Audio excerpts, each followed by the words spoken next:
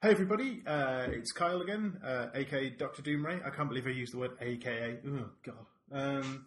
That's a bad start. Anyway, I'm joined by my regular co-host, Mr. Toby Rutter. Hello. And before we kind of dive in, I'm going to warn people that I started playing Dota as a response to our earlier conversation last night. And if at any point I go completely off topic and start discussing Dota, Toby is going to be the arbiter of podcast stay on trackness, which is something that I'm not sure you can be an arbiter of, but is going to be, and bring us swiftly back on course and not indulge me in Dota conversation, will you, sir? I will do my best. I'm going to try and save all the Dota conversation for the games we're going to play after this podcast. but no, just in case, I'm just going to say this quickly. That's probably going to be my catchphrase throughout this entire. But the one thing that I found, which was really, really, really disturbing, was my level of obsession of games goes from like 0 to like 100. And there is nothing in between. I either kind of completely fall in love with the game and can't stop playing it, or I kind of go, it was all right after an hour, and then never play it ever again. But I was sitting with my wife eating a Muller Corner yogurt, and I went, that looks like a Dota map. If people in America, I don't know if you get Muller Corner yogurts, but if you don't get them in America or Canada or wherever you're listening, just type in Muller Corner yogurt, and it actually looks like a Dota map, like genuinely actually does. So anyway, it's the weirdest tangent. That's kind of embarrassing. So the topic of today's podcast is summer gaming. Now, it's not to be confused with summer loving, which was covered so fast. It did, and was covered very thoroughly by John Travolta and Olivia Newton-John. So I don't feel we need to go any further into summer living. We'd be retreading covered ground. Indeed, yeah. I was trying to think of a joke to do with a beach and some lyrics from Great, but it doesn't matter.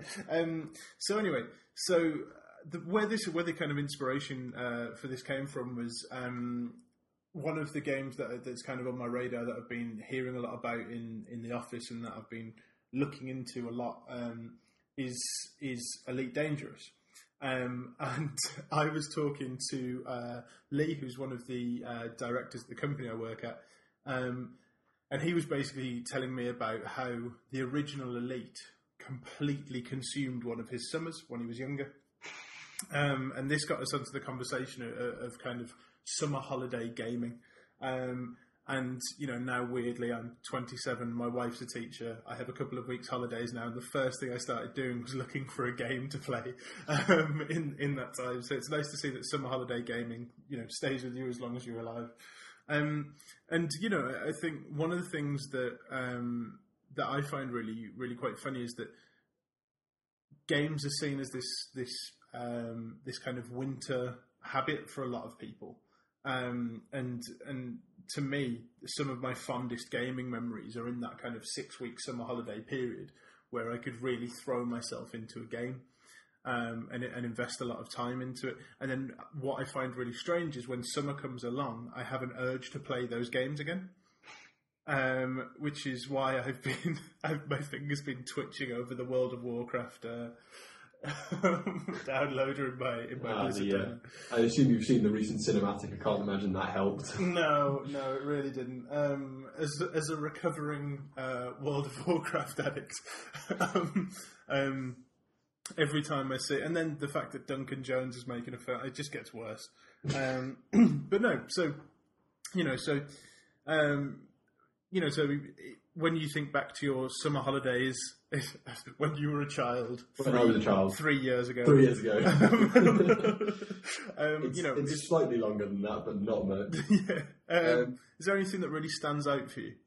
Yeah, I mean, there's two camps of summer gaming for me, and there's kind of social summer gaming, and then there's anti-social summer gaming. And my anti-social summer gaming has been, I think, every Final Fantasy game from about 7 to about 10. I think each one of those I played in a different summer of my kind of school life. Yeah. And that was kind of, I had a summer, and it was a sufficient amount of time to wake up every day at 7 o'clock in the morning, because I'm one of those people. Yeah. I'm a morning person. Yeah, definitely. And if I wake up at 6, 7 o'clock in the morning, I can have 3 or 4 hours of Final Fantasy before breakfast, and then more after breakfast. And then the more social side of summer gaming was probably a bit later on. This is PS2 era, Time Splitters 3, the Future Perfect. And because this was back in the good old days where there were recurring topics that will come up on this podcast, and one of them is gaming in the same room. Gaming in the same room. Split screen gaming, 4 people on a console is someone's eventually going to do bingo for this podcast, and that will be one of the things that whenever we mention someone scores a point. And the others will be Final Fantasy, Deus Ex. Yeah. Yeah. I mean, those are just from me alone. Yeah. But yeah, so I had a group of 3 friends who were all living in the same street as me. But we all went to different schools, so the summer holidays were an ideal time for everyone to get together and game together. And Time Splitters was definitely one of the games that we sunk a significant amount of time into.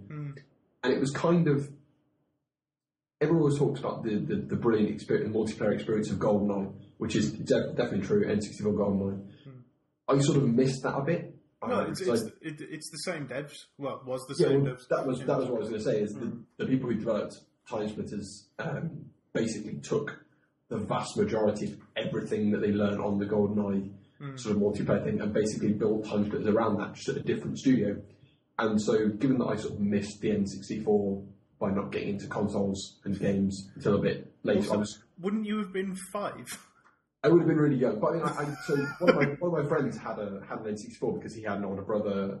So it works out that way. Whereas I'm the oldest in my of the children of the Rutter clan children. So Time Splitters 3 kind of was my sort of GoldenEye multiplayer experience with 4 friends, and that's one of the things I think of when I look back and think of summer gaming right now. Yeah, and it's funny because I always think that thing of I really miss the idea of getting kind of 4 friends together, and because it's a nice number as well. It's that kind of. Anyone who says 3 is the magic number is not quite right. Has never played Time Splitters. Because it always means that one person gets a larger split screen, and that's just not cricket. It's not just cricket. And it also means that one person is likely to be playing with a Mad Catz controller when the other 2 people have got legitimate official controllers. And so if you've got 4, at least 2 people are sharing the shitty third-party controller burden. I always remember with GoldenEye, one of my friends, Rob, my best friend, he always had this complaint because I had the worst. Honestly, it was called the Shark N64 controller. It was one of those kind of hideous kind of. Did it have a turbo button? If it didn't have a turbo, it did have a turbo button, but it was this horrible blue kind of Fisher Price looking thing. And all I can remember is Rob incessantly complaining that it had a sticky Z button, and that's why he always died, which is probably true. But no, and it's funny because you saying about Time Splitters. I mean, kind of summer holiday, multiplayer gaming is something that I kind of, for me it started with Pass the Pad on Mario 64, and kind of Mario Kart on the SNES and those kind of things. And then as time went on, like you say, moved on to Time Splitters and those kind of things. But for me, the ultimate multiplayer shooter that I played was Halo. But that weirdly, that's an interesting summer gaming memory. Was my cousin Nathan, for the 6 weeks holidays, I went and stayed with him for kind of like 2 or 3 weeks. And my uncle Roger, being the generous man he was, went out and bought Nathan an Xbox with Halo. And I just remember... Had he done something wrong? No. What has Roger done? He's just a nice guy. Yeah. He'd like sold off his entire future. But no, it was. I just remember sitting and playing Halo for like a headache-inducing amount of time. And you know, the interesting thing about Halo was that for me was a co-op game more than a competitive game. But yeah, and you know, that multiplayer kind of summer gaming was something that went all the way through to my kind of late teens. I remember being in sixth form, and we had a Pro Evolution Soccer League with me and three other lads that I went to kind of well, they were friends of mine from like a friend of mine from sixth form, and I just remember this league becoming more and more convoluted in its rules. So like if you finished first, you got no transfers, but if you finished last, you got 3 transfers. And, you know, the transfers were kind of, you couldn't sign the best player in a top 4 team, but you could sign the best. It was just ridiculous. Like, it was absolutely obscene. And then by the end of like season 5, none of the teams in any way vaguely looked like the actual real world counterparts.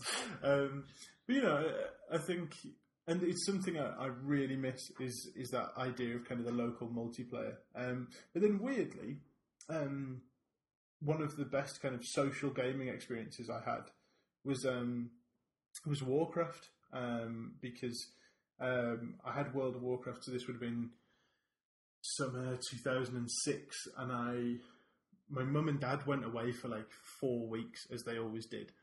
So I just had loads of people staying at my house all the time, and we all just kind of, we had this character that we'd made, and we just kind of took it in shifts to level this character.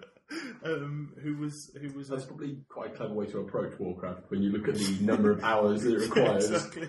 Sharing the burden across 30 people probably does make it slightly easier. Yeah. Well, he was a Tauron Fury warrior who just basically it took like 4 people 6 weeks to level up. And when I think back, you know, it was quite an ingenious way of doing it, because then at the end of the summer they all went back to their houses and I had a level 60. So who's laughing now? And they went back to their lives. Yeah, exactly. But no, and I think, you know, the really kind of interesting thing that you touched on there with the Final Fantasy games, which for me, you know, Final Fantasy VII will always be the summer of 1998, which was 1999, because I'd just finished my first year of secondary school, and that game, this is going to be another that we always talk about. We always talk about it. Yeah. But it's it always turns into my, like, I really enjoyed these games, mainly up until they started putting voice acting in them, and then they started becoming just whiny. And yeah. And then when they removed the gameplay in 13, I was a bit gutted about that. Yeah, there was something really, really annoying about a 70-hour cutscene. It was like it was directed by Kojima. but without the badassery. But no, I mean, because the one interesting aspect of kind of a lot of my summer gaming was I used to go on big road trips with my mum and dad around Europe for 6 weeks, camping and exploring and going on adventures. So one of my big things when I was a kid was portable gaming, and I loved portable gaming and still do. I can't imagine my life without a Nintendo handheld. Yeah, I think the Game Boy Color was actually the first games platform I ever had. Great console. Yeah, I'm trying to think what my most played things on that were. Well, I think probably if it's Pokemon. not Zelda or Pokemon, I think it's probably Pokemon by quite a long. Pokemon Red by quite a long way on the Game Boy Color anyway. Oh, you're a Red man, really? Yeah, I was a Pokemon Red. I was Pokemon Blue. Where were we then? We could have traded. I'd have been Warwick. Probably. And I'd have been in Middlesbrough. Yeah. Oh, do you remember the days when you had to have like that cable that you had to buy in order to trade. The transfer cable. Transfer cable. Yeah. When I think of the things I carried with my Game Boy, I had like my transfer cable, I had the Game Boy camera, I even had the printer that was, do you remember the printer? Yeah. I never had one of those. This little receipt machine that was just really surreal. And I remember being amazed that, like, you know, this was the future. Everybody would have these tiny little receipt printers that would in a really strange Polaroid-like manner. The Polaroid had been around for quite some time by this point. And was significantly better. Yeah. It was like, yay, finally I can recreate my two-tone pixelated images onto really cheap, non-durable paper. It was a strange one, but, you know, who's laughing? Nintendo probably made money out of it. But yeah. No, you know, Pokemon, I think you know, I mean, it's funny because I was listening back to our soundtrack episode a little while ago, and we touched on Pokemon, and just that is the sound of a quite significant proportion of my youth. But it's no, it's and I think the interesting thing about Pokemon that I kind of really love is it's set in kind of a summer world. Yeah, there's no. When you look at Pokemon, you do instantly think summer, don't you? There's no other seasons that really come to mind. And it's weird because seasonal gaming is something I believe very much in.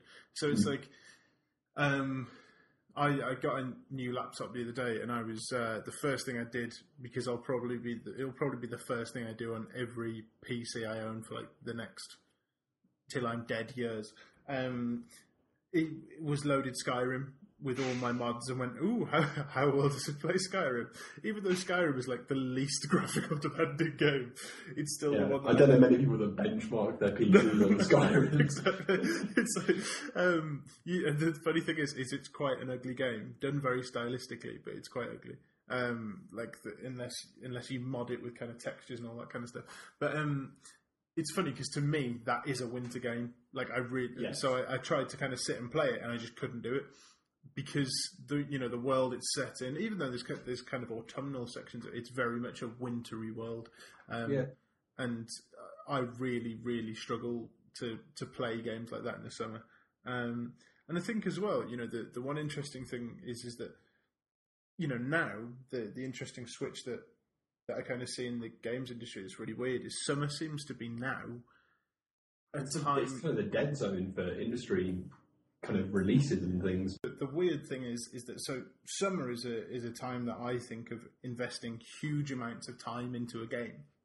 And the thing that I find really interesting, like recently, well I say recently, but over since kind of mid PS3 era through to now, is that all the games released in the summer now tend to be these kind of 10-hour, very short, very linear games that are over very quickly. Like your Metal Gear 4s and those kind of things, where they're not these kind of huge time sink games. And I found it really weird that kind of during the period where people have the most time to play games, that the game, the kind of development cycle, kind of, not the development cycle, but the release cycle kind of slows down, and then they cram everything into November and February. I think it's probably proportional. Like, it is definitely to do with the proportionality of the game size. Because if you're making a huge game of contents going into this, like man hours, probably a bigger financial, like pressure is being weighed on you we need to sell more because this has cost us more. Unless you've got some kind of genius thing where you can make a bigger game for less money. And then that's why everyone seems to default to the run up to Christmas as their big. This is when we want stuff to be releasing, so we can capitalise on Christmas. Well, weirdly now, because it's really strange because November was always kind of the big launch time until kind of everybody started avoiding COD. Everybody was kind of like, "Ooh, don't be seen around COD." And then there was Skyrim, which was released on the 11th of the 11th, which was clearly clearly just picked. That was kind of like, that's my production method, where I pick a release date I like the sound of and go, we'll release what we can then. And then make all the production justifications to hit that date. Yeah, of course. But it's called the Kyle methodology. I've written a book on it. It's a really short book. Yeah. Pick a date. Throw dart at calendar. Pick best date near dart. No, it's funny because November seemed to be kind of the big time. And then now, weirdly, February, March seems to be like the really big time to launch a game. Kind of late February, early March. I think, like you say, it's to do with people sort of shifting away from these times when loads of games were being released. So they go, we don't want to have that much competition, let's spread out. And it means that eventually people might start actually releasing games in the summer again, which would be nice, because I can see the reasoning behind, let's try and release, near the biggest commercial holiday of the year. But by the same token, why not release when no one else is releasing games, when you have a potentially more captive audience? Yeah, and the thing is that what's so strange about it as well is, especially if your game's aimed at kind of the 11 to 16-year-old market. Yeah, they have the time to play your game. Yeah.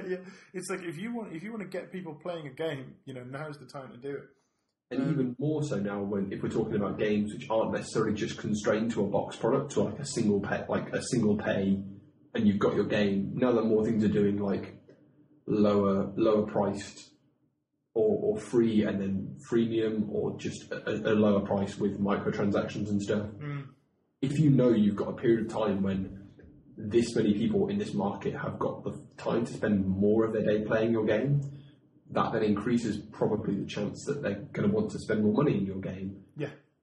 And I'm firmly against the idea of like completely basing all your decisions around like how can we extract as much money from our consumers as possible. But there's an element of like that's just good decision making in terms of, if we do this, chances are we're probably going to make more money and make more games in the future because we've done well. Yeah. And I think also, that weird thing of, so, I mean, this is probably a hot topic to just kind of throw in there, but I think the idea of kind of free to play being this kind of evil monster that lives in the hills that nobody really knows kind of how to do it properly, and how, I think that just doesn't exist anymore. I think, well, no, it definitely does. That there's kind of people who use it horrendously, but I don't think in terms of that huge. I'm thinking there was always that thing of like, hardcore gamers will never play a free-to-play game. Like I always remember that kind of being a thing bandied around, which I think the internationals beg to differ. I think if you're kind of looking at a free-to-play launch, or like the kind of more service-based, a service-based game, which are becoming more popular. I mean, like, give us a year, and I think Destiny will have already proven within the first year of their embarking on this service-based game that they want to build, that this is a very different and also viable method of making a game that's possibly more suited to how the industry is currently sitting. Yeah, I mean, I'm just going to throw it out there, Toby. If you give me 500 million, I'll make you a service-based game that. Oh yeah, no, of course they've got. They have the. Either that, or I'd buy an island and he'd never see me again. But it's a risk worth taking.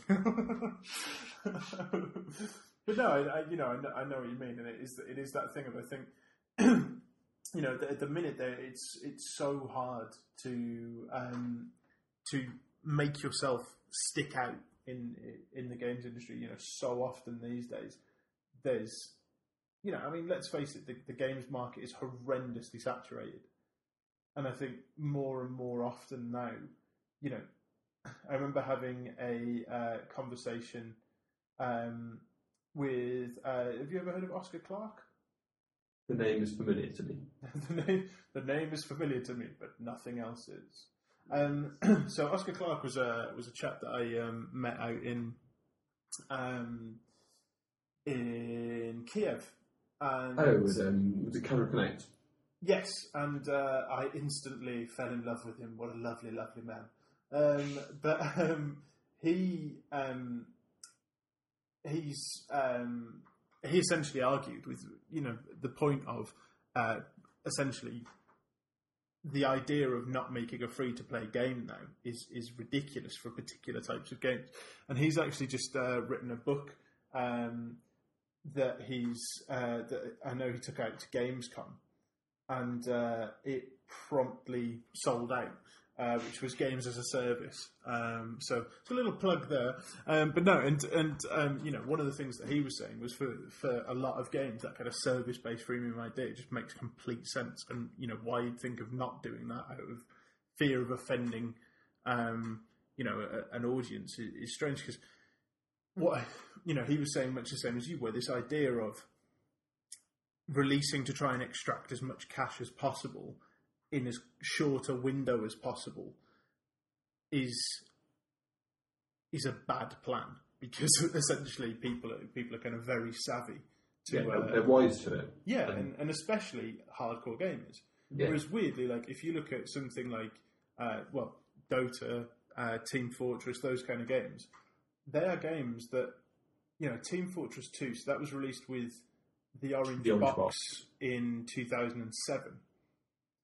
And is still, a hugely popular game. I mean, I dread to think how many kind of unique players they have these days. But that's something that, I mean, I don't think it was necessarily intended in kind of that service idea. I think it's something that evolved into it more than anything. Yeah, definitely. I think there were some really good interviews with Robin Walker talking about, what do you think about where Team Fortress has gone, and I think the way what do you think it was? That's what do you think was the most successful update they did for Team Fortress? And his response was, I find that really hard to decide, because Team Fortress changed. What it was going to be and what we wanted it to be changed. At the initial release was very different. What we wanted it to be and what we were working towards completing is a very different game to what we then were working to complete with this update, and then this update, and then with the free-to-play update, when Team Fortress shifted completely to being a free-to-play game as opposed to just being a quite cheap game with some microtransactions, shifting completely over that mode of sort of maximum accessibility, and then a service along, with service with all these free updates and microtransactions, and that's really interesting that it allowed it to have a more organic growth, and all of their decisions were based around, not about how can we extract as much money, but how can we get people playing it for as long as possible. Because ultimately, and I think, that's, I mean, we're slightly off topic here, but I think it's something worth going into, is that ultimately the single best way to make money from your game is to make people play the game. I know that sounds daft, but the more there is no secret. No, exactly. But it's like, people are kind of like, well, how can we encourage the 11 to 14 demographic to, put as much money as we can into it? And it's just like, we'll just make them play the thing. Like, if people are playing something, they will pay for it. And weirdly, the more they play, the more open to paying larger amounts of money they are. Now, the interesting thing about that, and they do that out of choice as well. They will do that because they will go, well, you've given me a lot of value here. I feel I should give you something for that.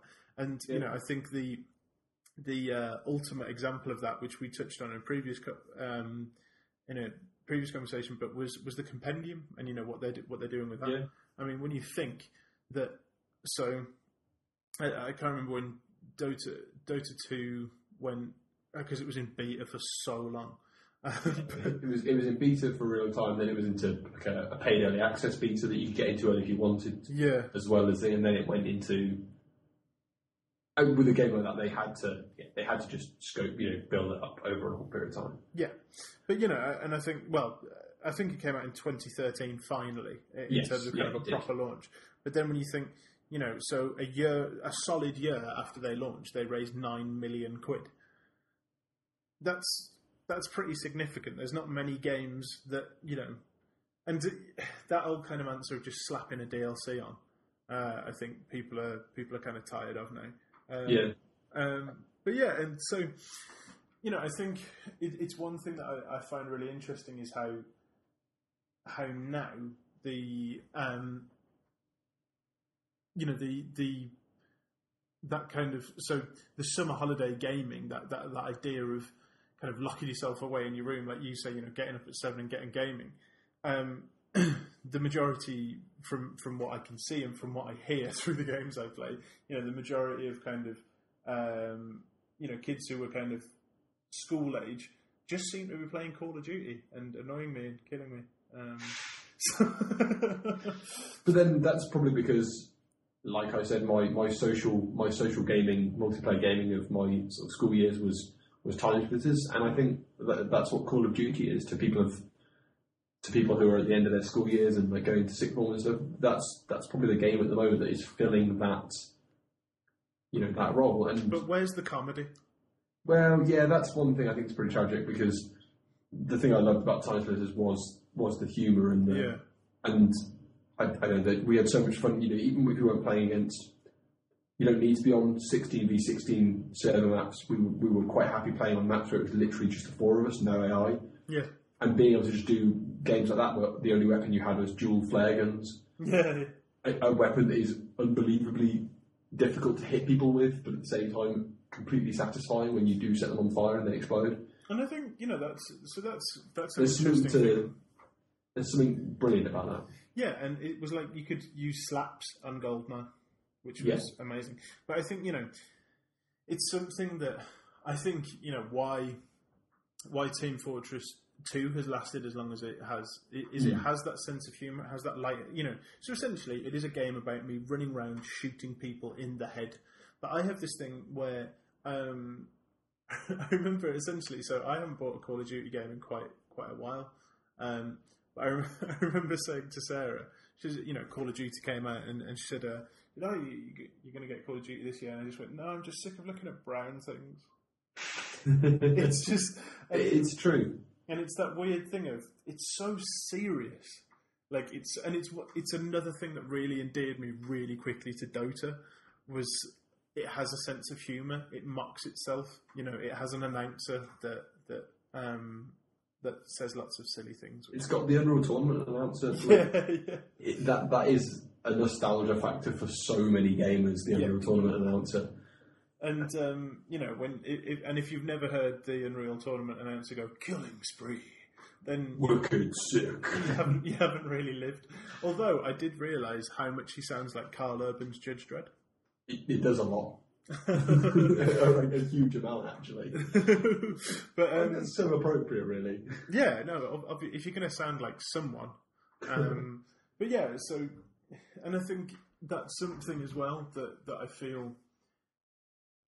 So maybe that's kind of two things that I feel summer gaming has lost is local multiplayer and a sense of humour. And I think a lot of that is down to. I mean, when you and I were growing up, games were pretty niche. I mean, I remember it was weird. Like, I remember my kind of being a gamer in terms of a computer gamer got the reaction that me now saying I play D&D has. It's kind of being a PC gamer was quite. I mean, I wasn't a PC gamer during my teens, so I didn't have that money. On the computers, but yeah, it was that was a really niche kind of. They were the niche gaming people. Yeah. And gaming itself, like you say, was nowhere near as mainstream as it is nowadays. No, I mean the idea. So the idea of people queuing round the block at midnight for a game. For a console, like people did it for consoles. Like I remember seeing that was kind of you were talking N64 footage and that kind of stuff. But this is every couple of years, and it's but this is like a regular occurrence now, and I mean, I don't. Again, I think it's kind of dying out the midnight launch idea because I think it was one of those things where, to me, the idea of pre-ordering something digitally, it downloads automatically to your rig, and then at midnight you just get playing. There's a convenience thing that you just can't. That are standing on a cold street corner in November waiting for a store to open. Yeah. Although, saying that, I remember working the GTA 4 launch, which I believe was in a March of 2008, maybe. Should we Google it? Should we see? We could, or we can play the game of see how right Kyle was when we get corrected. We get corrected after the fact. No, you idiot! It was 2009. Okay, so I'm throwing it out that it was March 2008. But I remember working at Game Station and there being a queue of like 150 people outside of Game, and I just went down and basically managed to convince all of them to come to Game Station because I was playing hip hop. which was kind of awesome. And then Domino's turned up and gave everyone pizza, double trouble. So that was kind of awesome. But yeah, so I think the idea of the sense of humour in gaming. I think maybe that was something that was there because there was a very particular sense of humour that you could appeal to. This is true. And I think now, it's more about kind of how do we get as many people as possible. And again, I think it's a weird decision. So studios tend to go kind of a couple of ways. I think it's one thing that Valve do really well, is Valve say, we're going to make a game that a particular type of person will love. Not everyone will, but a particular type of person will become obsessed with this game and will invest in it both financially, both in terms of, or in terms of their time. Yeah. And, I really admire companies that basically say, like, Blizzard are amazing at it. And yes, they make games for people who like Blizzard games. Yeah, and they're unapologetic about it. It won't appeal to everyone, but that's who they're making it for. And I admire studios that do that far more. And, I think that, so I find it quite interesting that obviously Respawn, the guys that did Titanfall, arguably that's the best Call of Duty game I've ever played. Because it is aiming at they know they want that audience of first-person shooter player, and it was also made by pretty much the entire Call of Duty team. Yeah, they were familiar with the. But and I think it was because they went, right, well, we want to make the game that the people who really love this type of game want to play. Instead of saying, let's get as many people, let's not get Eminem on the soundtrack. Let's just kind of make the game that we want. But to me, more, Valve are a better example of that. Blizzard are a better example of that. Bethesda are a better example of that. And obviously, you get these kind of breakout successes of games like Skyrim, where, I mean, Skyrim is still one of those games that I have conversations with people at parties, and I'm like, you played Skyrim? Are you serious? The guy doing a Jaeger bomb off my car bonnet, and it's just like, wow, gaming really has moved on. As he high-fives me and does a keg stand. But and the guy could obviously lift. But I was informed of the idea of programming. Oh my god.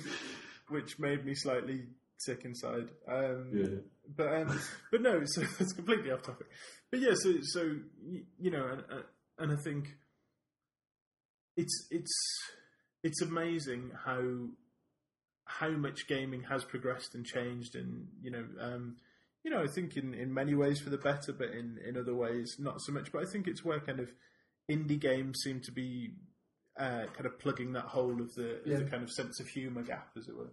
Yeah, definitely, and also because I think indie games, by sort of nature, tend to embrace the more niche, like aiming for niche audiences, which means because they know their audience, they can aim humour at their audience. Yeah. And because that's the reason why humour gets dropped from games that are trying to go increasingly mass market and be a very global game, is that global humour differs so much. There isn't very much humour that is globally understood and found funny. What we find funny in the UK, things laced with sarcasm and satire, just sometimes just doesn't hit a spot in other countries and things like that. So that's where I think that the indie games are better suited because they're inherently going for small audiences.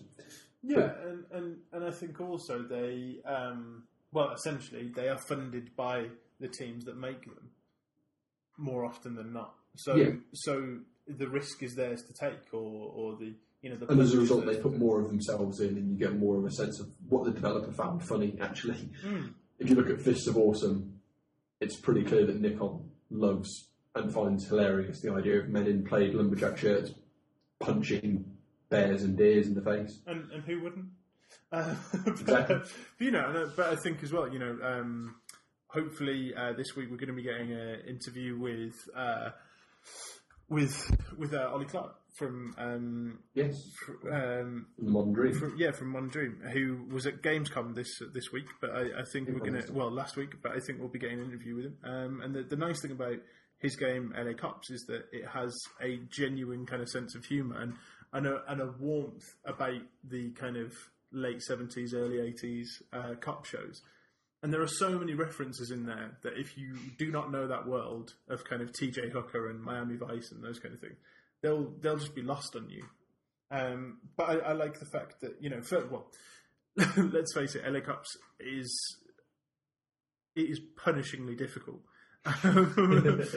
which is awesome, and I really enjoy it. But that to me has a lot of that kind of old school summer game, kind of vibe. Where it's got a very summery feel to it, like when you talk about when we mentioned that Pokemon has a sort of feel of being summery.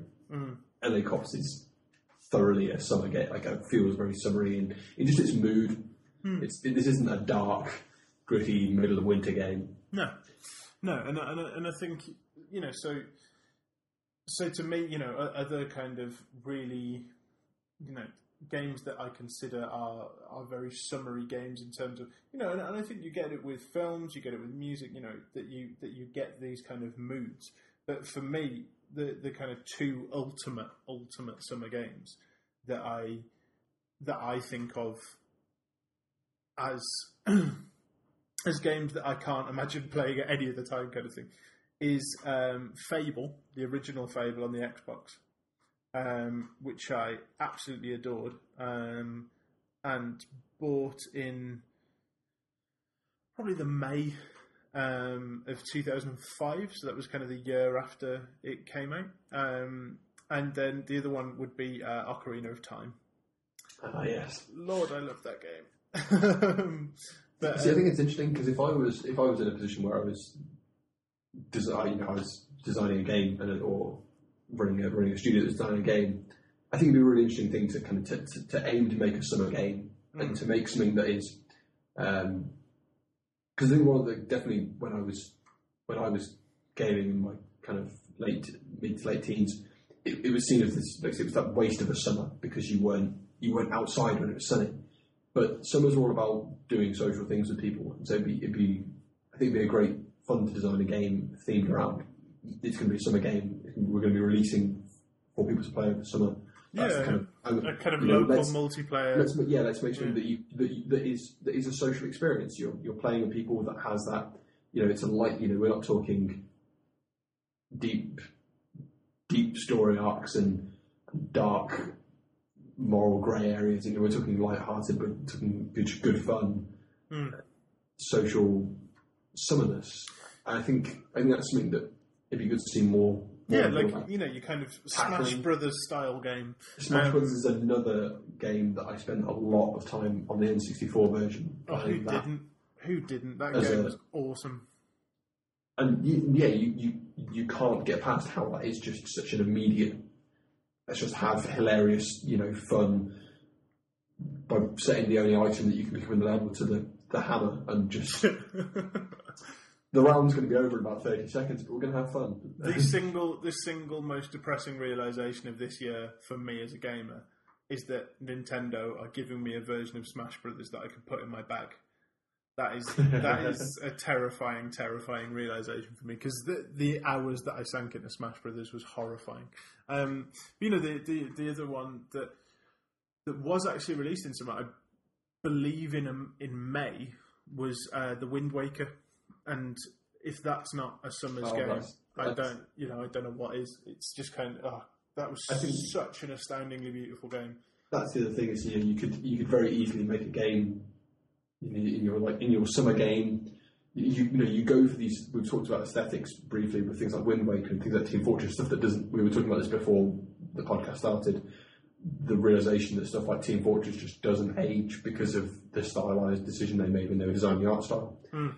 And you could do that. You could make that sort of nostalgic summer game. Well, the thing just is, won't age. Yeah, if you type in like Wind Waker on Google, and make sure it's not the HD one because that looks super crisp. But the Wind Waker is 11 years old and still looks stunning. Like it still looks absolutely beautiful, and I think So another summer game for me is Okami. I don't know if you've ever played Okami, but I only played it really briefly. I haven't put it all the way through. Well, I'd argue it's probably the most beautiful looking game I've ever played. I mean, the art of book is almost offensively pretty, but I think.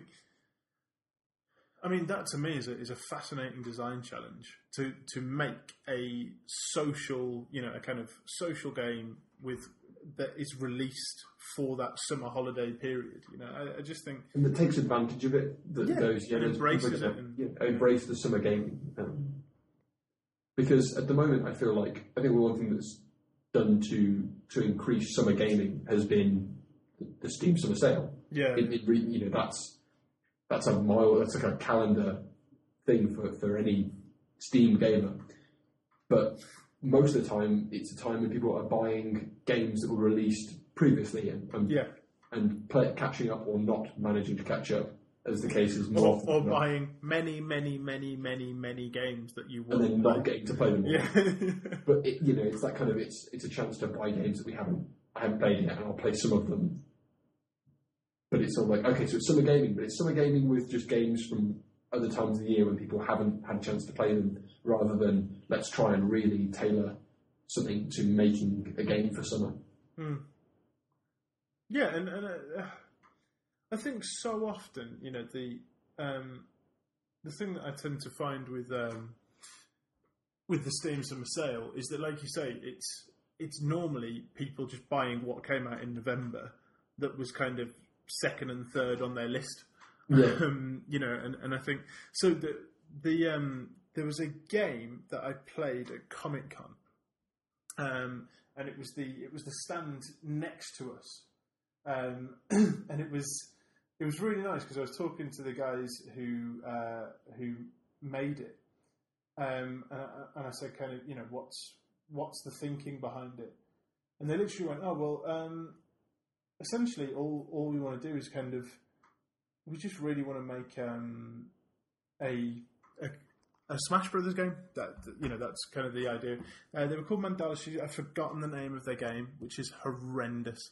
But in my defence, I'd had about 4 hours sleep.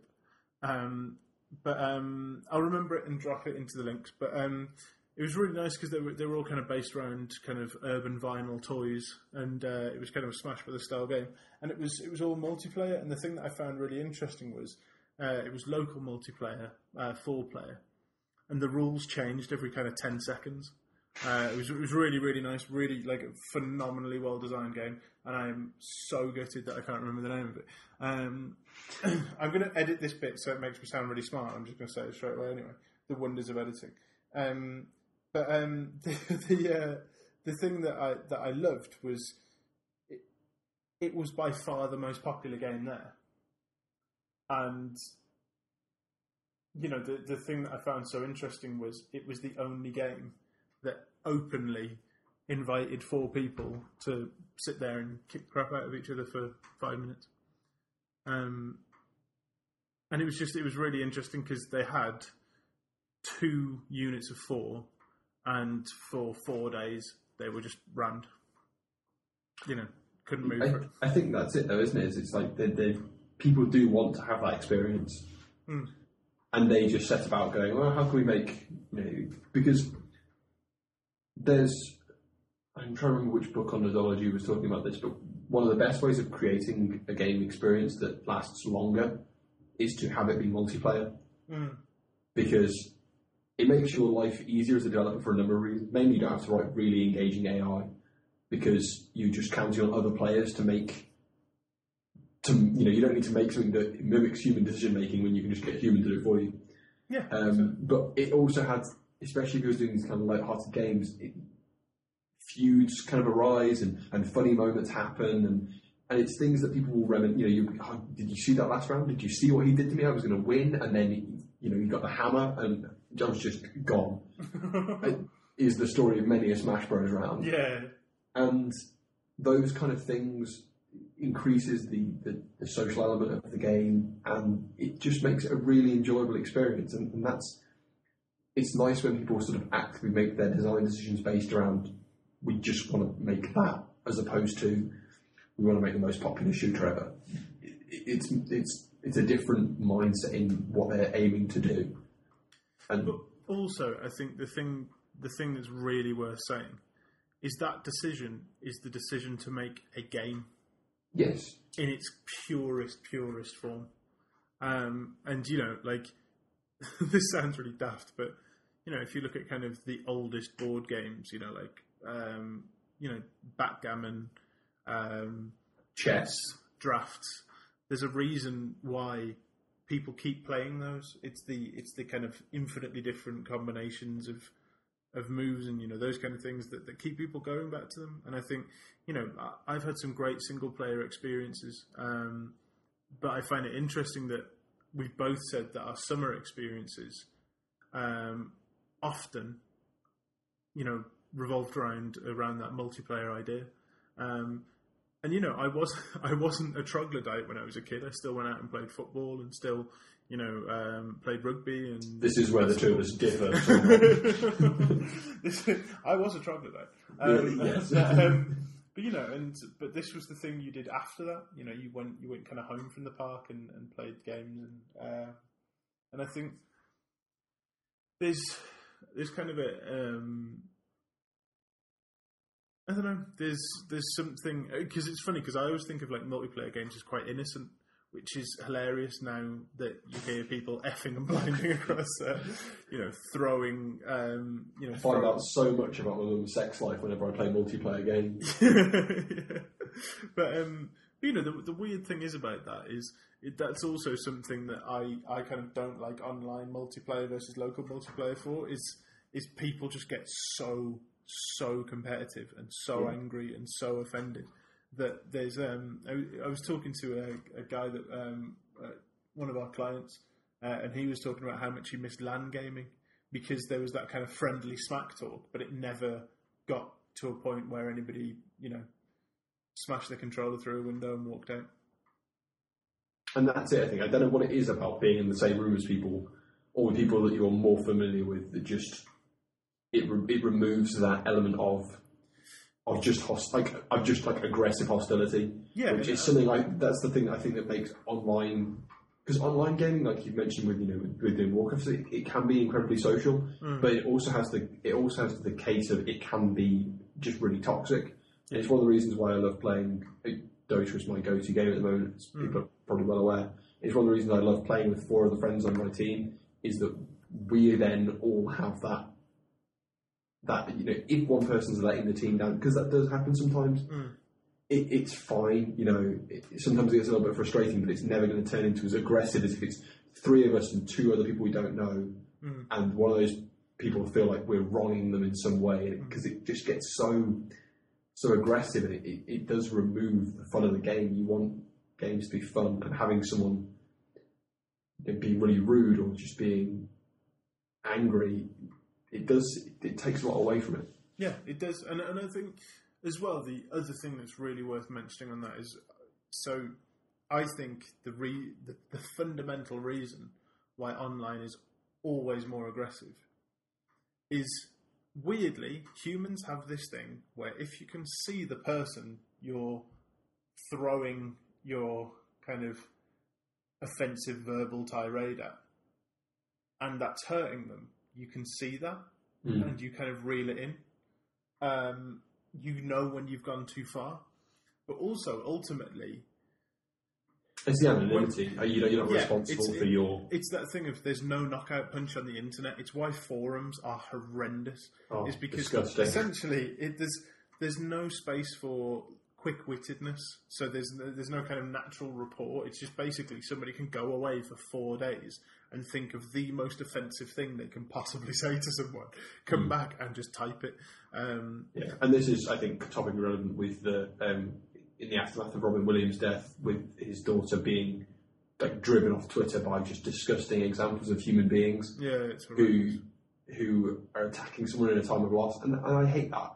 And my favourite thing, I don't know who this is, probably an internet quote. I have no idea who said it, but I find it so funny that people can be whoever they want on the internet. So I find it strange that so many people choose to be a dick. Yeah, exactly. And it is that you get that it's the crowd mentality thing that's always had iffiness with human psychology, but to a whole other degree, that people are anonymous and they just choose to just be mean. I don't understand that. And I think so. We're coming to the end of the podcast, and I feel, as per usual, we haven't been tangential at all and have stayed perfectly on topic. I feel like we've moved in and out. So again. But yeah, I think it's something worth mentioning is there have been in my lifetime many. I sound like I'm choking up. I'm not. I'm just losing my voice slightly. In my lifetime, there have been many celebrity deaths, and it's really weird because Robin Williams' death has really kind of affected me and my wife as well. And whilst it's nothing to do with games, apart from the fact that he was a really big... Yeah, well, he was a big gamer. Yeah, he was a big fan of games. He named his daughter after a computer game. I think he was such a fundamental part of my childhood, and there are so many fond memories and kind of morals that I've had